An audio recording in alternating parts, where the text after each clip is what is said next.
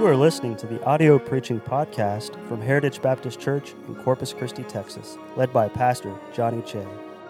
Our church is dedicated to serving Jesus Christ and reaching the world by going forward with the gospel. We pray that you will be helped and blessed by this message from God's Word. How many of you have asked yourselves recently, or you've had somebody else ask you, what is the purpose of everything that's going on right now? Oh yeah, I think all of us. Why is all this happening? Now, a lot of it can be chalked up to just the human condition and human ignorance. But at the main core of it, why is all this happening? What's the purpose of all this? Have you ever, it's the most frustrating thing. My mom loves puzzles. Does anybody love puzzles? Putting puzzles together? Yeah? Uh-huh. You have puzzles at home and you glue them and you put them together. I don't have time. Kayla? No, I don't have time for it. Just take a picture. Just cut out the picture on the front of the box. There it is. There it is. You know why? You know why? Because the one time I told myself, I'm going to put a puzzle together. Got all the way down to the end.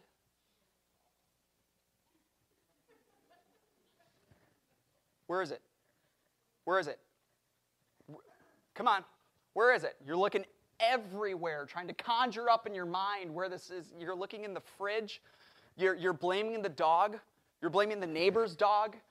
You know, your children have never done anything. You're like, Everly, did you eat it? Where is it? What's going on?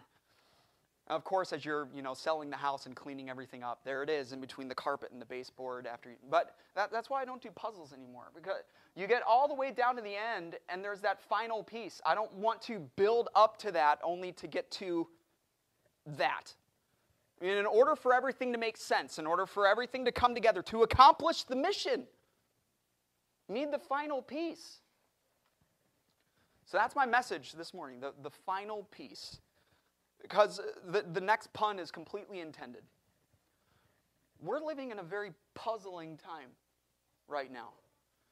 And there's so much confusion and conflict and worry and fear. And it's hard to make heads or tails out of it all. So if you have the question, what is the reason behind all this? Or if people are coming up to you and what do you think is the reason? I just want to give the answer. What I think is the answer that you could tell the person the next time. Here's why I believe biblically this is happening. This is going to be a different message this morning. I think in many ways the message I preached on Wednesday night was a Sunday morning message, and I think the message I'm preaching this morning is more of a Wednesday night message. But I just want to give you what I think the answer is, why all of this is happening. I mean, if this time right now was a puzzle, it seems like no matter where you put the pieces, it's just not making sense. What's going to bring it all together? There has to be something that makes it fit. There has to be a reason. There has to be something that brings that answer, the final piece. I believe there is a final piece. I believe there is a reason for all of this, behind all of this. And in order to understand this reason, we're going to look at this story that is taking place in the life of Elijah. And I'm challenging you this morning, in order really to understand this, we have to immerse ourselves in this story. I was talking to our Sunday school class this morning. I think a lot of times, especially when we get to a familiar story, we're tempted just to read over it and not put ourselves in the shoes of these people and think, they're people just like me. He's a man just like me, or a human being just like me. He's going to be feeling a lot of the same things that I would be feeling. And we need to understand Elijah's time. We need to understand his location. We need to understand his emotions. We have to see all of those factors, because all of those factors are going to lead up to the moment when God taught Elijah a very important lesson. A lesson about what I'm going to call the final piece. And it's a lesson that we need to learn this morning. Now, the main part of my message is going to be introduction. Usually I introduce and then the rest is message. Pretty much the next 85% is going to be introduction. And then at the very end, I'm going to give my message. And there's so much to apply to us today in this passage. It's going to be hard for me as a preacher. I just want to load the shotgun and kind of spray it out. But I have a sniper bullet today. And if I miss, I have another one, okay? And we'll see if we get to the second one. But I really just want to bring out one thing. Let's go ahead and read 1 Kings 19, verse 9. So this is talking about Elijah. And he came thither unto a cave and lodged there. And behold, the word of the Lord came to him, and he said unto him, What doest thou here, Elijah? And he said, I have been very jealous for the Lord God of hosts, for the children of Israel have forsaken thy covenant, thrown down thine altars, and slain thy prophets with the sword, and I, even I only, am left, and they seek my life to take it away. And he said, Go forth and stand upon the mount before the Lord. And behold, the Lord passed by, and a great and strong wind rent the mountains, and break in pieces the rocks before the Lord. But the Lord was not in the wind. And after the wind, an earthquake. Has anyone been through an earthquake before? I've never been through an earthquake. I hear that's one of the scariest things that you could ever go through, one of the scariest disasters you could ever go through. So after the wind, an earthquake. But the Lord was not in the earthquake. And after the earthquake, a fire. But the Lord was not in the fire. And after the fire, a still small voice. And it was so, when Elijah heard it, that he wrapped his face in a mantle. See, Elijah was wearing a mask a long time before the government mandated it. And went out and stood in the entering in of the cave. And behold, there came a voice unto him and said, What doest thou here, Elijah? And he gives the same answer. He said, I have been very jealous for the Lord God of hosts, because the children of Israel have forsaken thy covenant, thrown down thine altars, and slain thy prophets with the sword, and I, even I only, am left, and they seek my life to take it away.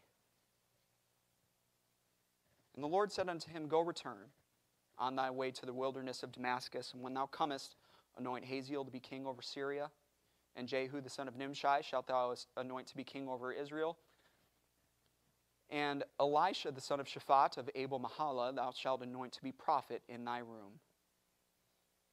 And it shall come to pass that him that escapeth the word of Hazael shall Jehu slay, and him that escapeth from the sword of Jehu shall Elisha slay. Yet I have left me 7,000 in Israel, all the knees which have not bowed unto Baal, and every mouth which hath not kissed him.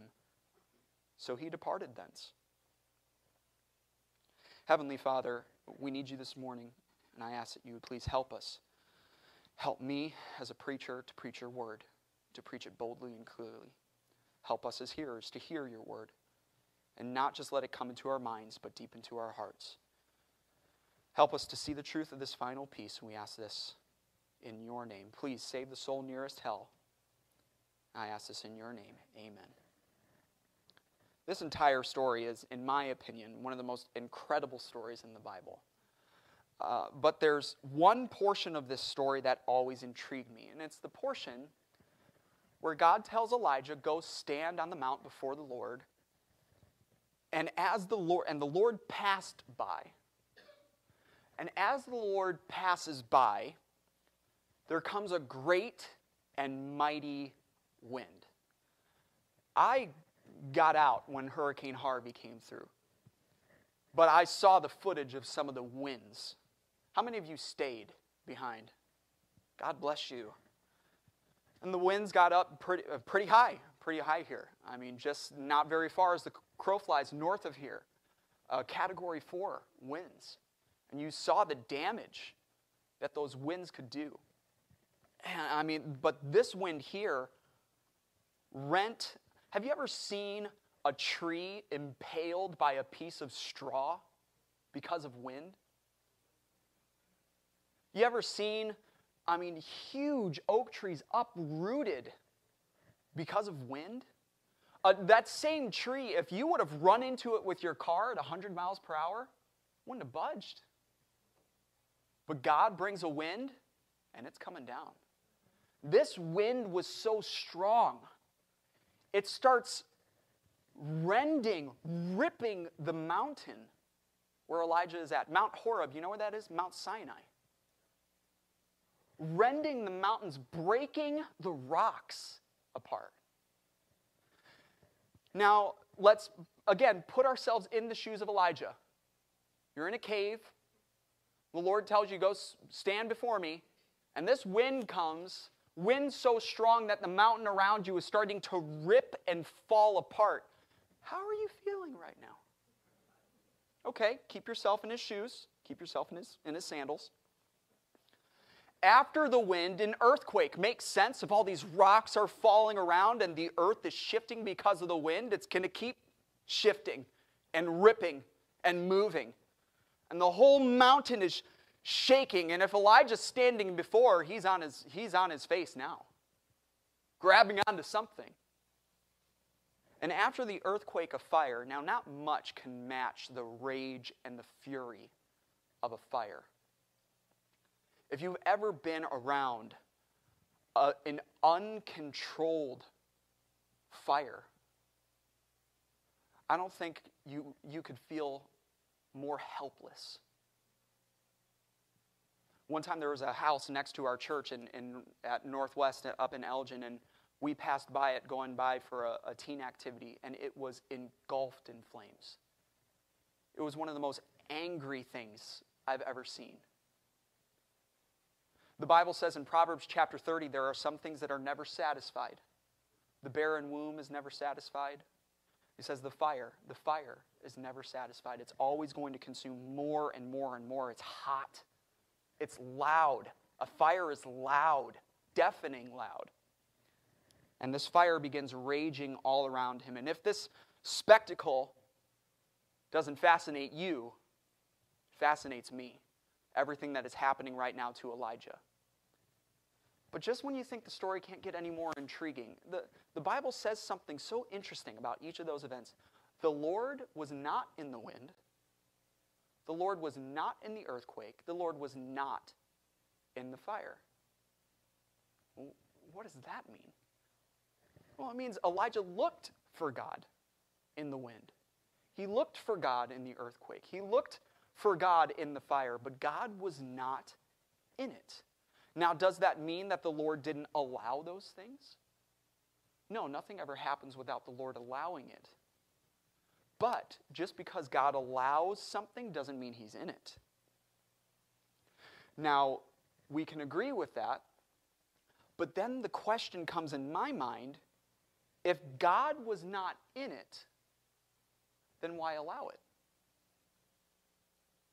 If God wasn't in it, then why send it? If God wasn't in the wind or the earthquake or the fire, then why did those events occur? Now, in order to find this answer, we need to think again about where Elijah is. So at this point in the story, how are you as Elijah? Fearful? Questioning? Wondering? You're in a cave in the middle of an earthquake, probably thinking it's going to collapse all around you. And then as soon as it stops shaking, oh, everything's on fire. And I'm just going to give a little bit of my message now. Doesn't that seem like what's going on now? Everything's blowing and shaking and burning. Okay, that's how you're feeling right now as Elijah. Well, let's think about what brought Elijah to this point. Elijah comes on the scene in 1 Kings 17. And immediately God commissions him to stand before Ahab. And you're going to tell Ahab, because of the idolatry in the land, Ahab married Jezebel, and Jezebel taught everybody how to worship Baal.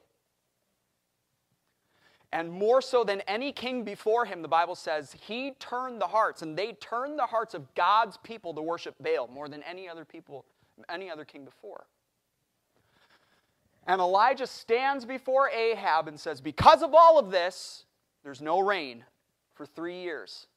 No rain, no dew for 3 years. How do you think that's going to affect a culture, a people like Israel that depend on crops in order to live? For 3 years. We've been going through this for 2 months. We're saying, done. 3 years.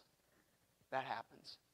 Elijah goes to the brook Cherith, has to stay there. He's fed by ravens and drinking from that brook until it dies off. And then he goes to the widow at Zarephath, and he's fed by her, taken care of by her. And right at the end of those 3 years, God tells Elijah it's time to go back. You're going to go back and you're going to see Ahab. And as soon as Ahab sees Elijah, the man of God, the one who is doing everything he can to obey and to see God's people come back, as soon as Ahab sees him, he points his finger in his face and says, "You're the one. You're the one who's troubling Israel. You're the reason all of this is happening." Now, some of us have thin skin, some of us have thick skin. I don't care how thick your skin is.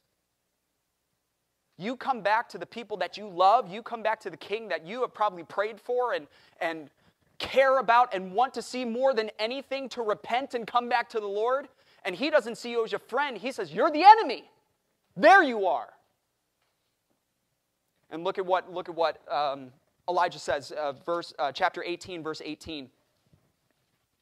Ahab says, "Art thou he that troubleth Israel?" And in verse 18, and Elijah answered, he answered, "I have not troubled Israel, but thou and thy father's house, and that ye have forsaken the commandments of the Lord, and thou hast followed Balaam. Now therefore send." We're going to put an end to this. "Therefore send and gather to me all Israel unto Mount Carmel. And the prophets of Baal 450, and the prophets of the grove 400, which eat at Jezebel's table. In the king's palace 850 false prophets." So Ahab sent unto all the children of Israel and gathered the prophets together unto Mount Carmel. Elijah's emotional state right now, possibly frustrated, thinking, "I'm not the enemy. I'm here to help. I'm here to tell you the truth. This 3 years of drought has affected me just like anybody else. I'm not the enemy. Bring everybody together. Bring the people together. Bring God's people so that I could talk to them." And look at what happens. Verse 21, Elijah came unto all the people and said, "How long halt ye between two opinions? If the Lord be God, follow him, but if Baal, then follow him." And the people answered him not a word. As a preacher, as a prophet, to have a burden on your heart, this is what we need to do. We need to follow God. We need to do what's right. Not one person moved. So no wonder his reaction is his reaction in the next verse, verse 22. "I'm the only one left, obviously. Fine. Me against you. My God against your God. Showdown. Build an altar." They build that altar. And in the country that Elijah was sent to, in the nation that was supposed to be separate, the nation that was supposed to be a holy nation, separated, belonging only to God, for the next 6 to 9 hours, Elijah witnesses hundreds of prophets praying to Baal instead of the Lord. So deep in their devotion to Baal, trying to call down fire onto this altar, they even start standing on the altar, willing to sacrifice themselves so that Baal will send down fire. This is happening in the nation of Israel. When Baal doesn't send it, they start grabbing stones and knives and cutting themselves. The Bible says their blood gushed upon the altar. What's going through your mind, Elijah? Are you encouraged right now? Are you brokenhearted right now? He finally says, "We're done. We're done with all this. Stop it. Stop it." And then read the chapter. Notice, Elijah repaired the altar. Nobody helped him. He repaired the altar. He dug a trench. He prepared the bullock. He has 12, he finally gets some help, probably because he can't do it anymore. gets some help and puts 12 barrels on top of this altar in a drought. 12 barrels of water on top of this. The Bible says it's drenched with water and it's filled the trench around it. And he prays a 63-word prayer. And the people say, the Lord, He is the God. The Lord, He is the God. You think? And look at what he says here now in these next verses. Verse 39. When all the people saw it, they fell on their faces, and they said, the Lord, He is the God. The Lord, He is the God. And Elijah said unto them, take the prophets of Baal, let not one of them escape. And they took them, and Elijah brought them down to the brook Kishon, and slew them there. And Elijah said unto Ahab, get thee up, eat and drink, for there is a sound of abundance of rain. After 3 years of drought, at the prayer of Elijah, it starts pouring rain. Talk about a victory. After 3 years of drought, because of rebellion, years and years of rebellion, the prophets of Baal have been soundly defeated. The Lord has clearly showed Himself to be God. All the prophets are now slain. Rain returns again to the land, and Ahab saw all of it. He was there. He saw all of it. Now, after all that Elijah has done, do you think he's a little physically tired right now after all the work that he's done in slaying on his own 450, well, I believe 850 prophets? On his own with a sword? And in fact, look at what the Bible says in verse 42. So Ahab went up to eat and drink, and Elijah went up to the top of Carmel, and he cast himself down upon the earth and put his face between his knees. I think he's exhausted, physically, mentally. But he tells Ahab, you need to go back to Jezreel. From Mount Carmel to Jezreel, about 17 miles. Ahab gets in his chariot and starts riding back to Jezreel.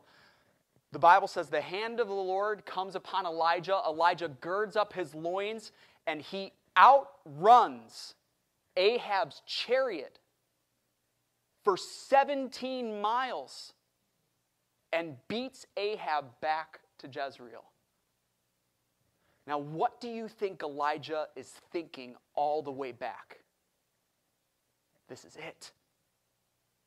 This is it. After years of rebellion, Ahab saw all of this. How can he not change? He's going to change.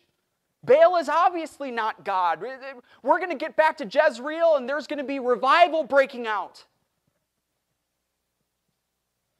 Look in chapter 19.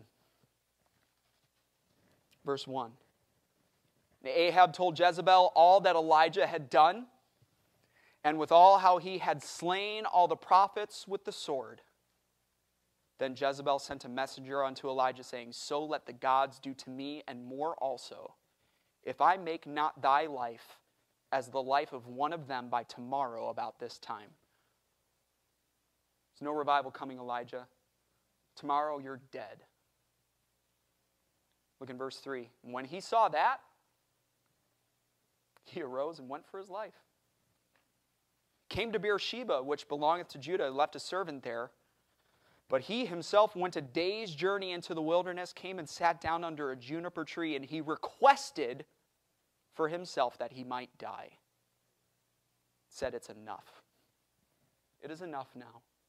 O Lord, take away my life, for I am not better than my fathers. I failed. What else is there to do? What else can I do? Within a day, he's gone from the heights of victory, tiresome victory, burdensome victory, but victory, down to the depths of despair. The Lord feeds him, tells him to take a nap. But for 40 more days, get this, for 40 more days, Elijah stays in this emotional state of defeat and discouragement. And it takes him 40 days to get from a mile, just a mile outside of the south of Israel's borders, all the way to Mount Horeb, Mount Sinai. Now look, it was a big journey, about 260 miles, but it shouldn't take you 40 days. The same man that went from 17 miles and outran a chariot now takes 40 days, dragging his feet all the way to Mount Sinai. How are you feeling as Elijah right now? But it's so bad. Listen to this. Notice this. It's so bad. He begins living in a cave. God asks him a very pointed question. What are you doing here? What doest thou here, Elijah? And Elijah gives an honest answer. It's the wrong answer, but he gives an honest answer. I'm here because I've done everything I can to serve you. But the people of Israel won't change. They've forsaken your covenant. They've thrown down your altars. They've killed your prophets. I'm the only one left. And all they want to do with me is kill me. I think Elijah was saying, I don't want to give him the satisfaction. Lord, you do it.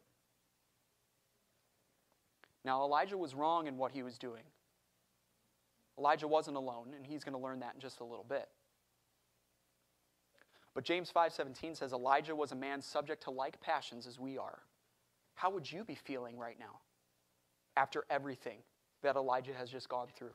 And it's here where we pick up where we left off. Elijah is so discouraged. This is the key. He's so discouraged, so despondent, so downtrodden that even when God tries to speak to him, he has nothing. He wants nothing. What are you doing here, Elijah? This is why I'm here. So God is going to teach him a lesson.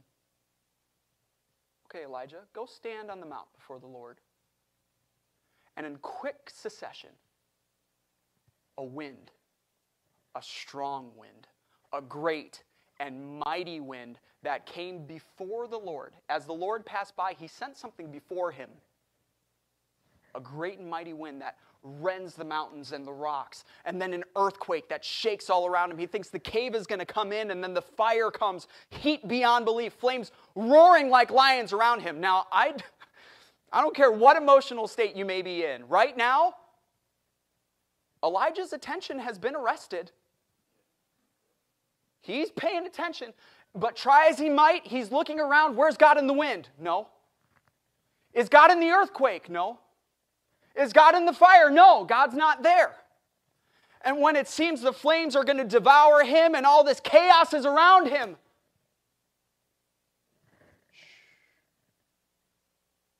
and after the fire, a still, small voice. Let me ask you, whose voice do you think that was? Oh yeah, same voice that just came to him before and said, what doest thou here, Elijah? This is what I'm doing here. And now he hears that voice again and he's thinking, oh boy. And he takes his mantle and he covers up.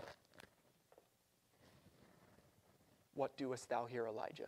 Now he gives the same answer. And when people don't put themselves in their position of Elijah, they think, see, it didn't work. Just a stubborn old man. No, I think what happened in verse 10 was a complaint. I think in verse 14, he knew, Lord, I've already told you why I'm here. I can't change it. Now he is, verse 10 is a complaint, verse 14 is a confession. Lord, this is why I'm here, because this is how I feel. And this is what I believe. And the Lord tells him, you know what you need to do right now, Elijah? Go return. You're not where you belong. Go return. There's still a job to do. You need to anoint these people. You need to find Elisha. And by the way, there's 7,000 people that I have kept from bowing the knee to Baal.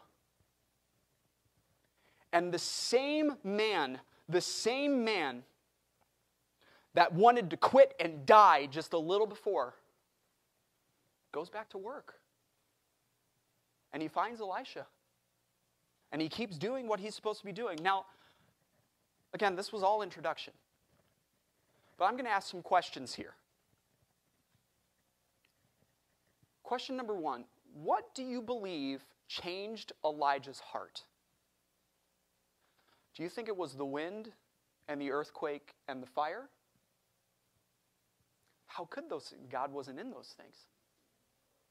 Or do you think it was the still small voice that came after? Question number two, what if God wouldn't have allowed the wind and the earthquake and the fire? What if God did not send those things before? Do you think Elijah would have listened to the still small voice? Now, I think the hint to that answer, I think the answer is no. Because in verse 9, when God first asked him, "What doest thou here?" he says, "This is why I'm here." I mean, in verse 10, his face is firm. Verse 14, his face is covered. Okay, question number 3. What if God had only allowed the wind and the earthquake and the fire, but then never spoke in the still small voice? What if he would have told Elijah, "Go and stand before the mountain of the Lord," and all he sees is wind and earthquake and fire, and he looks for God in it, but he's not there, he doesn't find God at all, and then there's just nothing? Think Elijah would have gone back to his ministry? If Elijah was in a low emotional state before, how do you think he would be feeling after? He sees all this wind and earthquake and fire, and God's not in it anywhere. And then nothing. I think he would be even more scared, have even more questions, be wondering even more. Certainly not comforted, certainly not encouraged. So here's my last question. Could it be that even though God wasn't in the wind and in the earthquake and the fire, God allowed those things to happen? God sent those events before him and used them to get Elijah's attention so that Elijah would listen. Now, it's this point in the message where I knew it was either going to hit home or it was going to fall flat. So I hope it's hitting home. Do you see how this applies to us today? You're looking around everywhere and the world seems to be going crazy. Crazier and crazier every day. And as I look around, I see a lot of things God's not in. Listen to me, God's not in the riots. God's not in the racial divide in this world. God made one race. The human race. God help anybody who is going to use the color of somebody's skin, the origin of their forefathers, to judge them? We're all in the same boat. Sinners on their way to hell unless Jesus comes down and saves us. And Jesus didn't say, "I only died for the black people. I only died for the white people. I only died for the yellow people." Red and yellow, black and white, they're precious in his sight. God's not in all of that. He is not in the government dependency that's happening right now. He is not in the anarchy. In America, we can just block off parts of our city and say no law here. He's not in that. He's not in the chaos. So then the question is, well, God, if God's not in it, then why is he allowing it? If God's not in it, then what's the purpose of it all? I don't see how else God's going to get our attention. And even though he's not in it, I think God allows some things to finally get people's attention. He uses it to get people's attention so that we would listen. Look around. Why else do we think everything is happening? Do we think God has forgotten about us? Are we just deists now who believe, yeah, God's there, but he doesn't care? Do we believe God's forgotten about us? No. Do we believe God wants to destroy us? Please. He doesn't have to do anything other than we'd be done. It's of his mercies we are not consumed. He doesn't want to destroy us. Or can we believe?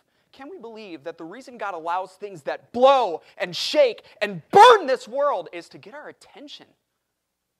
So that we can finally listen, so that he can bring this world to a point where we're ready to hear the only thing that will ever change a heart. And that's his word. The still small voice of his word. I believe that's the final piece, the reason behind it all. Because there are people all over this world right now who God has been trying to speak to for a long time. He's been trying to get their attention for a long time, just like he did for Elijah. He gave Elijah a chance. He didn't just immediately, wind, earthquake, fire. No, Elijah, what are you doing here? And I think if Elijah would have come back humbly and said, this is what I'm doing here, I don't know that this would have happened.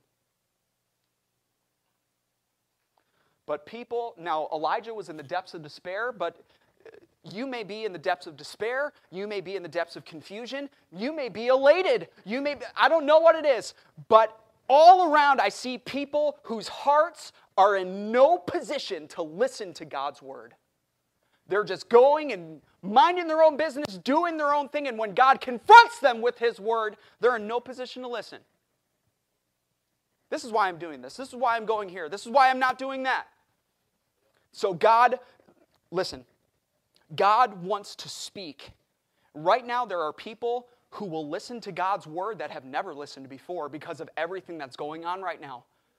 And it is a shame. It is a shame. We should be ashamed of ourselves as God's people and as people in this world that the Lord has died for. We should be ashamed of ourselves that when God wants to speak to us many times, the only time he can get our attention is by blowing and shaking and burning everything around us. So that we can finally think, oh, I guess we better listen. In 2001, an attack rocked this country. And the pews were full. That Wednesday, the day after, and that Sunday, the day after, the pews were full. Within a decade,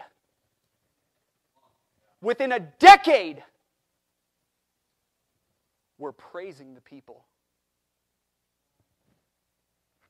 who brought that attack on our country. Our president is apologizing to those people.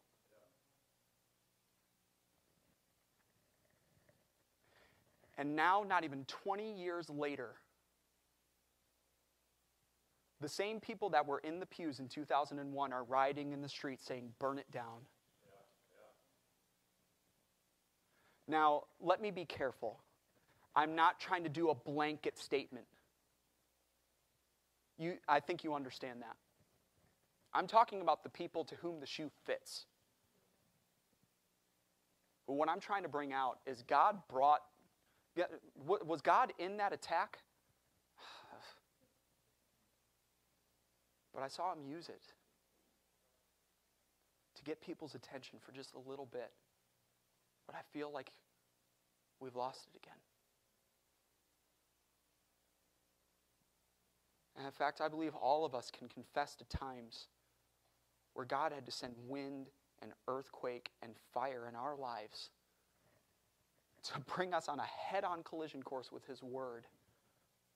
And when we finally listened to what he had to say, that is when our heart changed.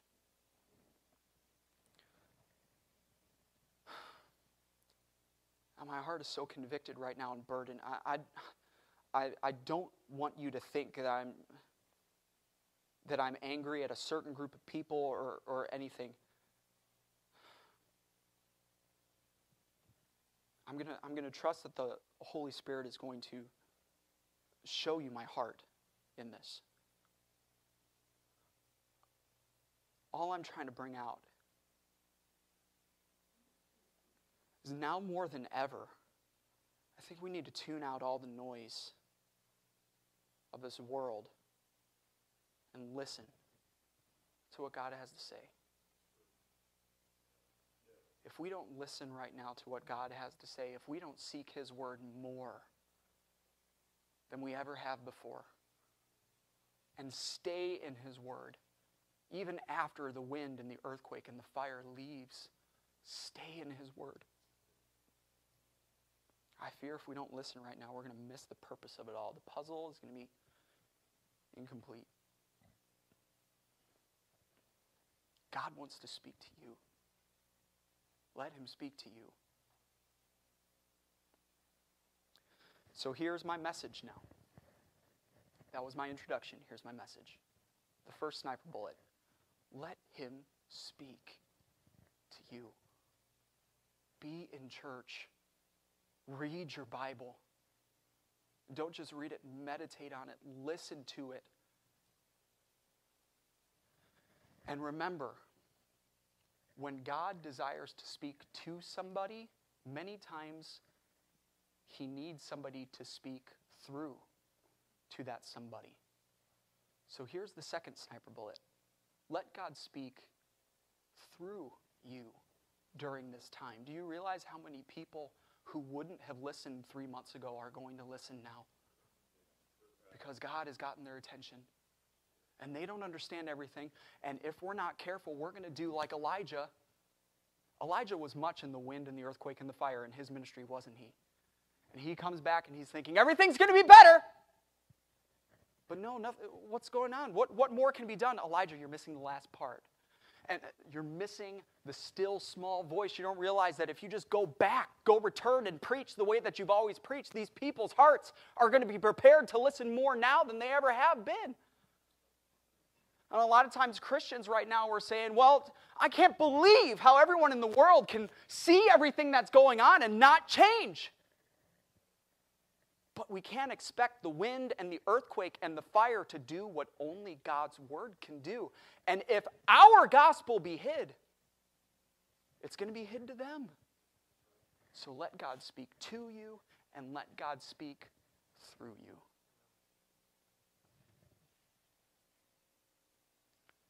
Jesus died for every single person in this world.